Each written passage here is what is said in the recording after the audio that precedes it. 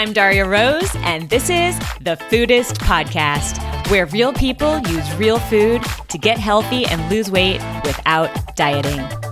Hey everyone, welcome to the Foodist Podcast. I'm Daria Rose, and today I'm speaking with somebody with a very powerful story. This is Peg, and Peg is a success story. And the reason she wrote to me is because she heard a recent podcast episode with Mary, who was interested in finding strategies to cut back on her nightly alcohol consumption, but she didn't want to cut it out completely. That was not her goal. And that's actually a fantastic episode. I will link to it in the show notes if you want to hear it. But the reason Peg reached out was because she had gone through something similar and actually was very successful at it, even though her goals were pretty different. Peg used to drink every night, pretty much. She had a couple of glasses of wine every night. And for her, this felt like a lot. And now, many, many years later, she said almost 10 years later, she only drinks 1.5 glasses of wine per week by choice.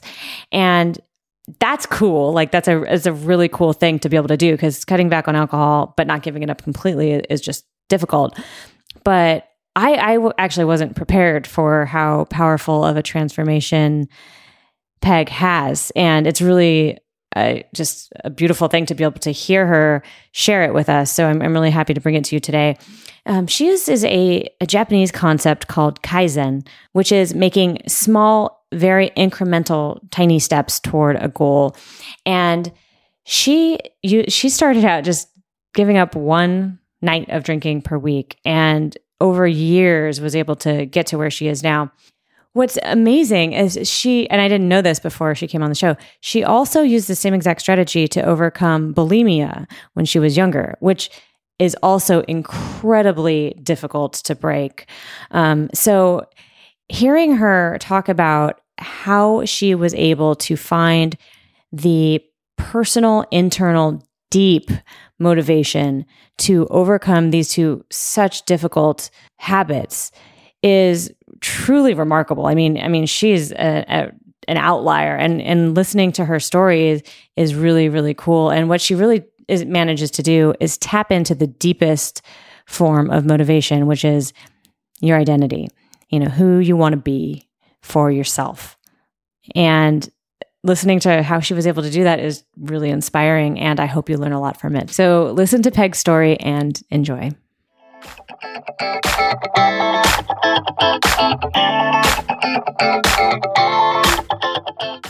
Hey, Peg, welcome to the show. Thank you. Thanks for having this. Yeah, I'm excited. I'm excited to hear your story. So you reached out to me after hearing an episode that came out a couple weeks ago about a woman who called in for coaching and was interested in cutting back on her alcohol intake. And she expressed to me at the time that it wasn't really impacting her life in a negative way that she could really notice, except for she thought maybe it was one of the reasons that she was having trouble losing a few pounds. Mm-hmm. But the two of us, we came up with some strategies for her, and I've exchanged some emails with her after that, and they've had some success. But you reached out and said that you had actually done this in the past and had a lot of success cutting back on alcohol. And I was actually really interested in your story as well, because you said that you actually had noticed some negative effects of it in your life. And I think it'll be a really interesting contrast, because I know that not everybody has the same experience with alcohol. And it's so common. I mean, especially in big cities. Like I live here in New York, and people just drink like crazy here. Yeah. And, growing up, and, I went to Berkeley for college, which is not a particularly crazy party school, but a lot of people get in this habit of just drinking, like binge drinking, I guess. But even just like, it's sort of expected as like a normal thing. Mm. And it as you get older and you realize you don't want to necessarily have these habits anymore, it can be very difficult to stop, because it is an addictive substance. And that makes it a very difficult thing to address, both inside your own head and heart, and also just physically dealing with getting out of the culture. So I'm really interested in hearing your story and how you were able to pare back and find your way. So why don't you start at the beginning? I think for me, cutting back on alcohol, first of all, was a very slow process. It was more like a weaning over years' time. And what woke me up was that I've been on a quest for quite a while. Actually, my lifetime, a spiritual quest, but it was always kind of stunted by drinking. But it took me a long time to realize that. I just, I wanted to drink. Can you be specific about what you mean? So what do you like? How is it stunting your spiritual growth? Because when I drank for an effect. I drank to not quite obliterate, but at least alter reality. And I was fuzzy, and I was really great for the 20 minutes of the high that I would get from wine, which I drank very quickly. And usually I would hope for the empty stomach, so I get the extra effect. And I was, it's a great feeling. You're lit up. You're really funny. You think you can dance. You think you're smart and all that. And I realized that effect was short-lived, and that what came after was a kind of a death spiritually. And often I would get angry too. So I'd have that little personality shift, and that was uglier and uglier. And it's in a relationship, it's difficult. Even though in my relationship there was, my partner drinks too. Actually, he still does, but not nearly the amount. But that's another story. So I realized that alcohol was really stunting me. That if I wanted to grow at all, I could not drink so much. Got it. When you said that you were trying to get an effect, can you tell me what it would feel like? Sort of, what was your internal trigger? Like, because that sounds very abstract. Like, let's say you come home from work, or like, what did it feel like? How did that go? First of all, I think just the longing for it is part of the high. So what were you longing for? I was, physically longing for that glass of wine, longing for the personality shift that you initially get, which was that you feel really lighter, you feel enlightened, you feel smart, you feel. So you just wanted to feel better than you were. You just wanted a little buzz. I wanted a little buzz, and without ever considering that, within an hour, I was not going to feel good at all. And I was just going to go to sleep. Okay. So I wanted to grow. And I think that's slowly how I brought myself out, was that I realized I wasn't going to grow when I was drinking. And it's not who I wanted to be. And I think a really important question that one could ask oneself is, who do you want to think of yourself as? What kind of a person do you want to be? And I did not want to be a person who drank a lot, that needed to come home, that made it such a big part of her life. I just didn't want to be that person. I see. So you had this habit that you noticed. You'd come home, you'd feel like having a drink, you'd want a little buzz, you would do that. Yep. And at some point you recognized that this was a pattern, and it wasn't a pattern that you wanted to be as part of your identity. No. And that's right. And I was thinking of myself as someone who drank a lot and needed it. And I had a lot of shame around it. And I'm well acquainted with shame. I was a bulimic for a long time and got myself out of that 20 years ago. But still, it was a way of life and a way of thinking of myself. And I didn't want that anymore. And so there are layers of shame. And so you kind of, as you go along, I learned how to slough them off and not want them. But you don't realize how deep it goes sometimes. Yeah. How cut off you can feel. And alcohol was cutting me off.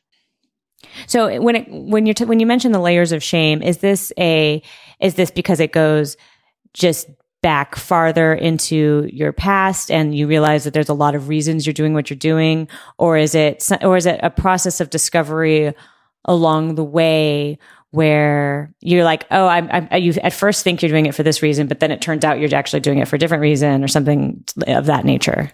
Yeah, I think there's the short-term effects of waking up the next morning and feeling like crap, or just feeling blurry, and then there's the overall layer of I drink, and so there's the. I see. So you have on the one hand, you feel like you're not your best day to day, and no, on the definitely other, not. yeah, and then on the other hand, you also feel like there's an identity crisis here. Yes. Yes. You don't want to be this person. Exactly. Okay. And that's how I got out of being bulimic, and that's how I got out of drinking a lot. So it was an identity shift. That's amazing. Actually, that's very difficult to face, Yes. I think. And then taking it to the next step and actually being able to change it is really quite impressive. It took me time though, Daria, because I think I said in a letter to you that I did, one night was just taking one night off from alcohol was terrifying to me. I didn't know how I would fill that time. I didn't know who I would be. I didn't know how I was going to relate to Roger, who was drinking. And it was such a blank slate. It was really frightening to me. And when I did it the first night, I was ecstatic. And it was not hard. Once I decided not to drink, it was not hard. Interesting. And then, waking up the next day, I was incredibly pleased with myself. And so then I would do 2 nights, and that was like, oh my God, I'm not a drunk after all. And 3 nights and 4, but it took me quite a while to work up to that. And as I said in my letter to you, that I would backslide. Like sometimes in the summer we went away, and that was a big party time. So I'd lose 2 weeks. I would drink every night, and then it was hard to get back. Mm-hmm. But I did it, and I think the good feelings started to outweigh the bad feelings, and I started to prefer to be sober. Interesting. And I definitely prefer to be clean and wake up enthusiastic. When I drink, I lose enthusiasm for living. When I drink, I don't relate to people. When I drink, I close down. I'm a nurse and a hospice nurse, and going to work the next day after drinking started to feel really wrong to me, that I was really shortchanging these people, that I was not present. I was not able to really listen to them on a deep level. I was not really present. I wasn't feeling well. I was still fuzzy. I see. Yeah. So you had a lot of reasons. Yes. That it sounds like the way you're describing it, and please correct me if I'm wrong. It sounds like after you realized you did it the first day, and then you added a couple days, and I know that's took quite a bit of time. It sounds like almost like you recognize the benefits in retrospect. Yes. In the sense that you almost didn't know they were there until you experienced them. Exactly. And then as they built upon themselves, as you pushed your, number of sober nights a week or whatever, and extended it, you realized you got more and more benefits. And at some point that started winning. Yes. The feeling of productivity won over that little high. It's really cool. Can we go back a little bit? I'm curious. So it sounds like at some point you just made a decision to try that first night. I'm curious what was going on in your head then. It was about probably 10 years ago that I had my first night. Jesus, I'm just realizing that. I can't remember except, oh yes, I do remember. I was at a stoplight and the light changed and I got confused about what I should do. I couldn't, I was in a little bit of a panic, like, it's a green light, but my foot didn't know what to do. I didn't know what to do. I said, holy shit, I am in bad shape here. And I was scared. I was so out of touch with the world that I realized I had to do it. So you felt like it was because you were fuzzy from the night before? Yes, it was. Okay. And was this in the morning? Yes. Okay. And you were like, this is not good. This is putting myself and my safety in jeopardy. Yes, I was symptomatic. I'm like, oh God. And so was it that night that you decided not to drink? I'm pretty sure it was. Wow. Yes. Wow. But that was brewing. That one night sure. a week was brewing for quite a while. But I was too scared to do it. Sure. So you started out by taking one night a week off, right? Yes. And how long were you doing that, would you say? I probably did that for months, one night. And you'd just be like, this is my thing. If I can, I'm going to do one night a week. Yeah. There's something called Kaizen. Have you ever heard that term? It's small incremental changes where you build, you make 1% improvement and you just build on that and build on that. I love that. What's it called again?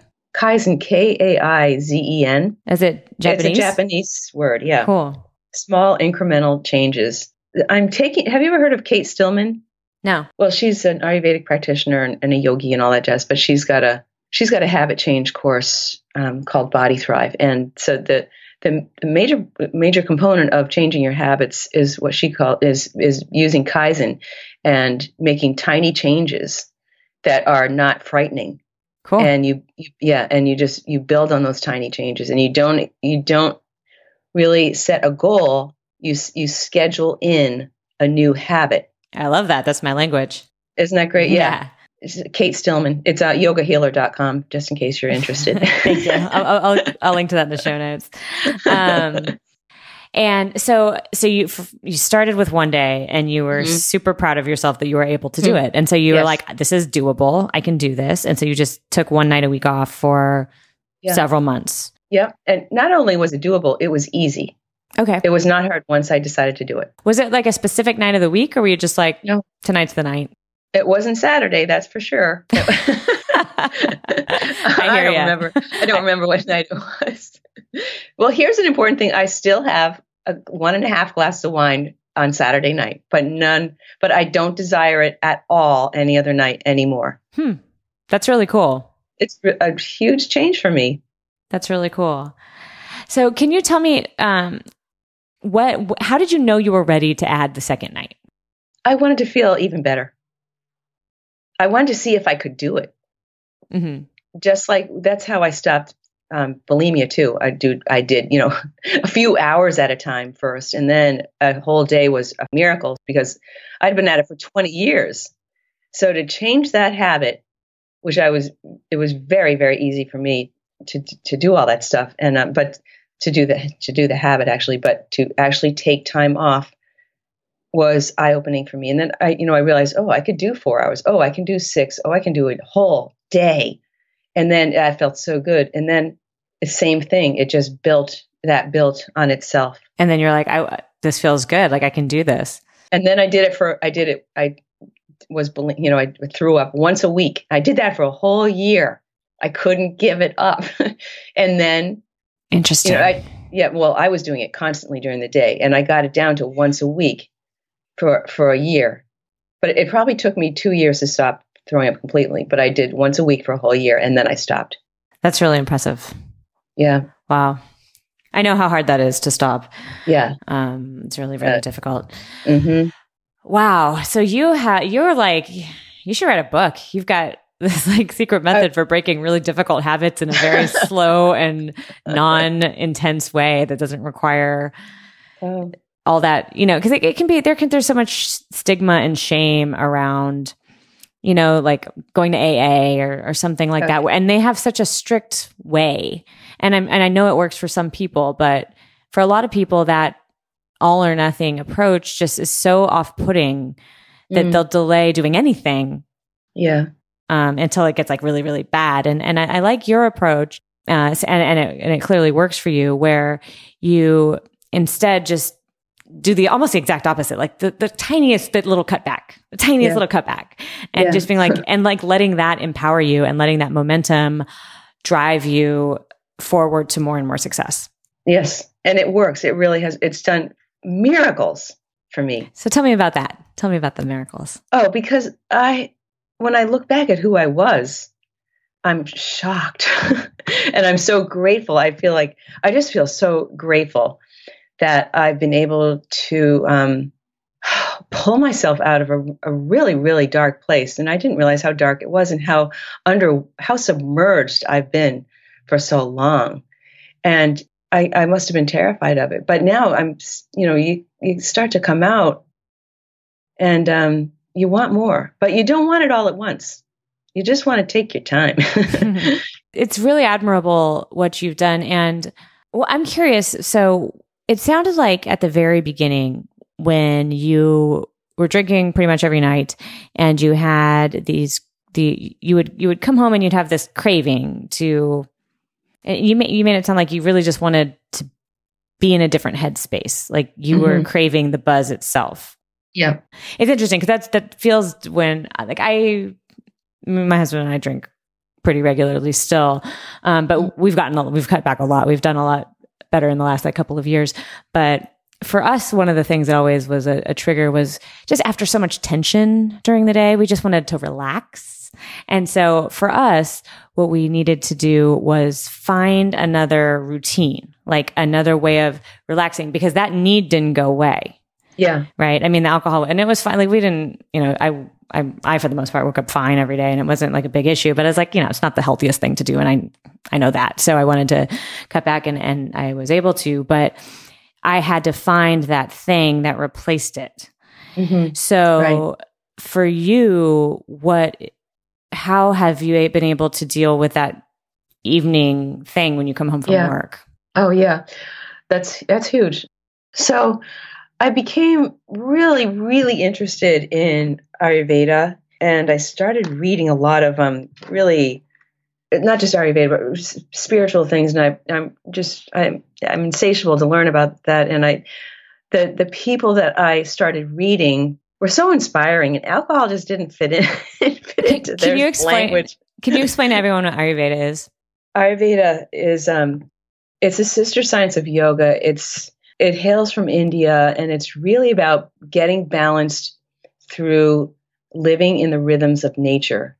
And when we don't live in those rhythms, we get really unbalanced, and it breeds disease. Like if you're not living in touch with the seasons or the day or your age, then and you're working against those patterns, it's going to affect you. So it's really about becoming very attuned to you, your constitution, and how you're feeling subtly and on a gross level too. So it's really about becoming very aware of the fluctuations in you and in the world. We're all comprised of the 5 elements of ether, air, fire, and water, and earth. And the big slogan is "as without, so within." So everything that goes on in the world and in the universe actually affects us on a cellular level. I got very involved with that and was inspired, and that's what I do at night. To get back to your question, I read and I listen to podcasts, and I get enthralled with where I'm going with this, because I am a diet and lifestyle consultant with Ayurveda, and I'm kind of insatiable to learn, and that's what soaked it up. And I think Ayurveda has helped me learn how to eat again after many years of disorganization, to put it mildly. And so I've learned to eat dinner really early. And when I eat dinner really early, I don't want to drink. So that's been absolutely miraculous for me to eat dinner early. How early? I like to eat by 6. Okay. So that I have 3 hours before bedtime. Got it. So you have this like new routine where you, instead of getting your relief from coming home and eating late and having some wine, you come home, eat right away, and then nurture. So instead of like, I can totally see how alcohol is not conducive to your Ayurveda practices. No. And so instead of sort of the numbing out, it's more of a going in and finding that natural peace, that inner peace, and spending your energy there. And does it have like a relaxing effect on you to learn? One of my issues is that I read all day. Like I learn and read all day. That's like my job and write. And so one of the things was in the evenings, like I didn't want to read anymore. Yeah, I hear you. Yeah.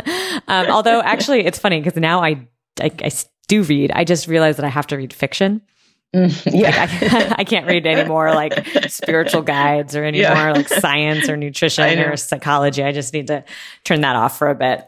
Yeah, I hear you. Oh, and Netflix is good. I got hooked on Doc Martin. Have you seen that? Oh my God, I loved it. I have minimal tolerance for television. That's all I watched was that. So that's funny. Yeah. But yeah, I found I just don't want to drink now at night. And now evenings are completely yummy to me and nourishing, and I love being home. And so I really like being sober.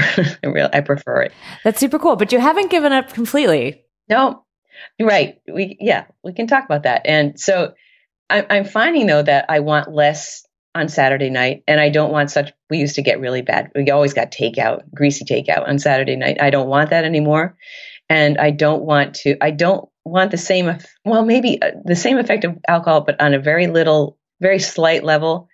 And I don't want to wake up feeling crappy on Sunday. Sure. So that, the repercussions are what helped me a lot too. It's interesting. One of my issues is that I really love wine. Like I like the taste of wine. I do too. So that's like, it's funny. It's like, that's what's been hardest for me. It's like, if I make a good dinner, which is usually because I'm a good cook, I'm just like, or if I go out and we're at a restaurant that has really lovely food and I'm with friends and being social, it's hard not to drink. So one of the things I've had to do is I've become very selective over what I will drink.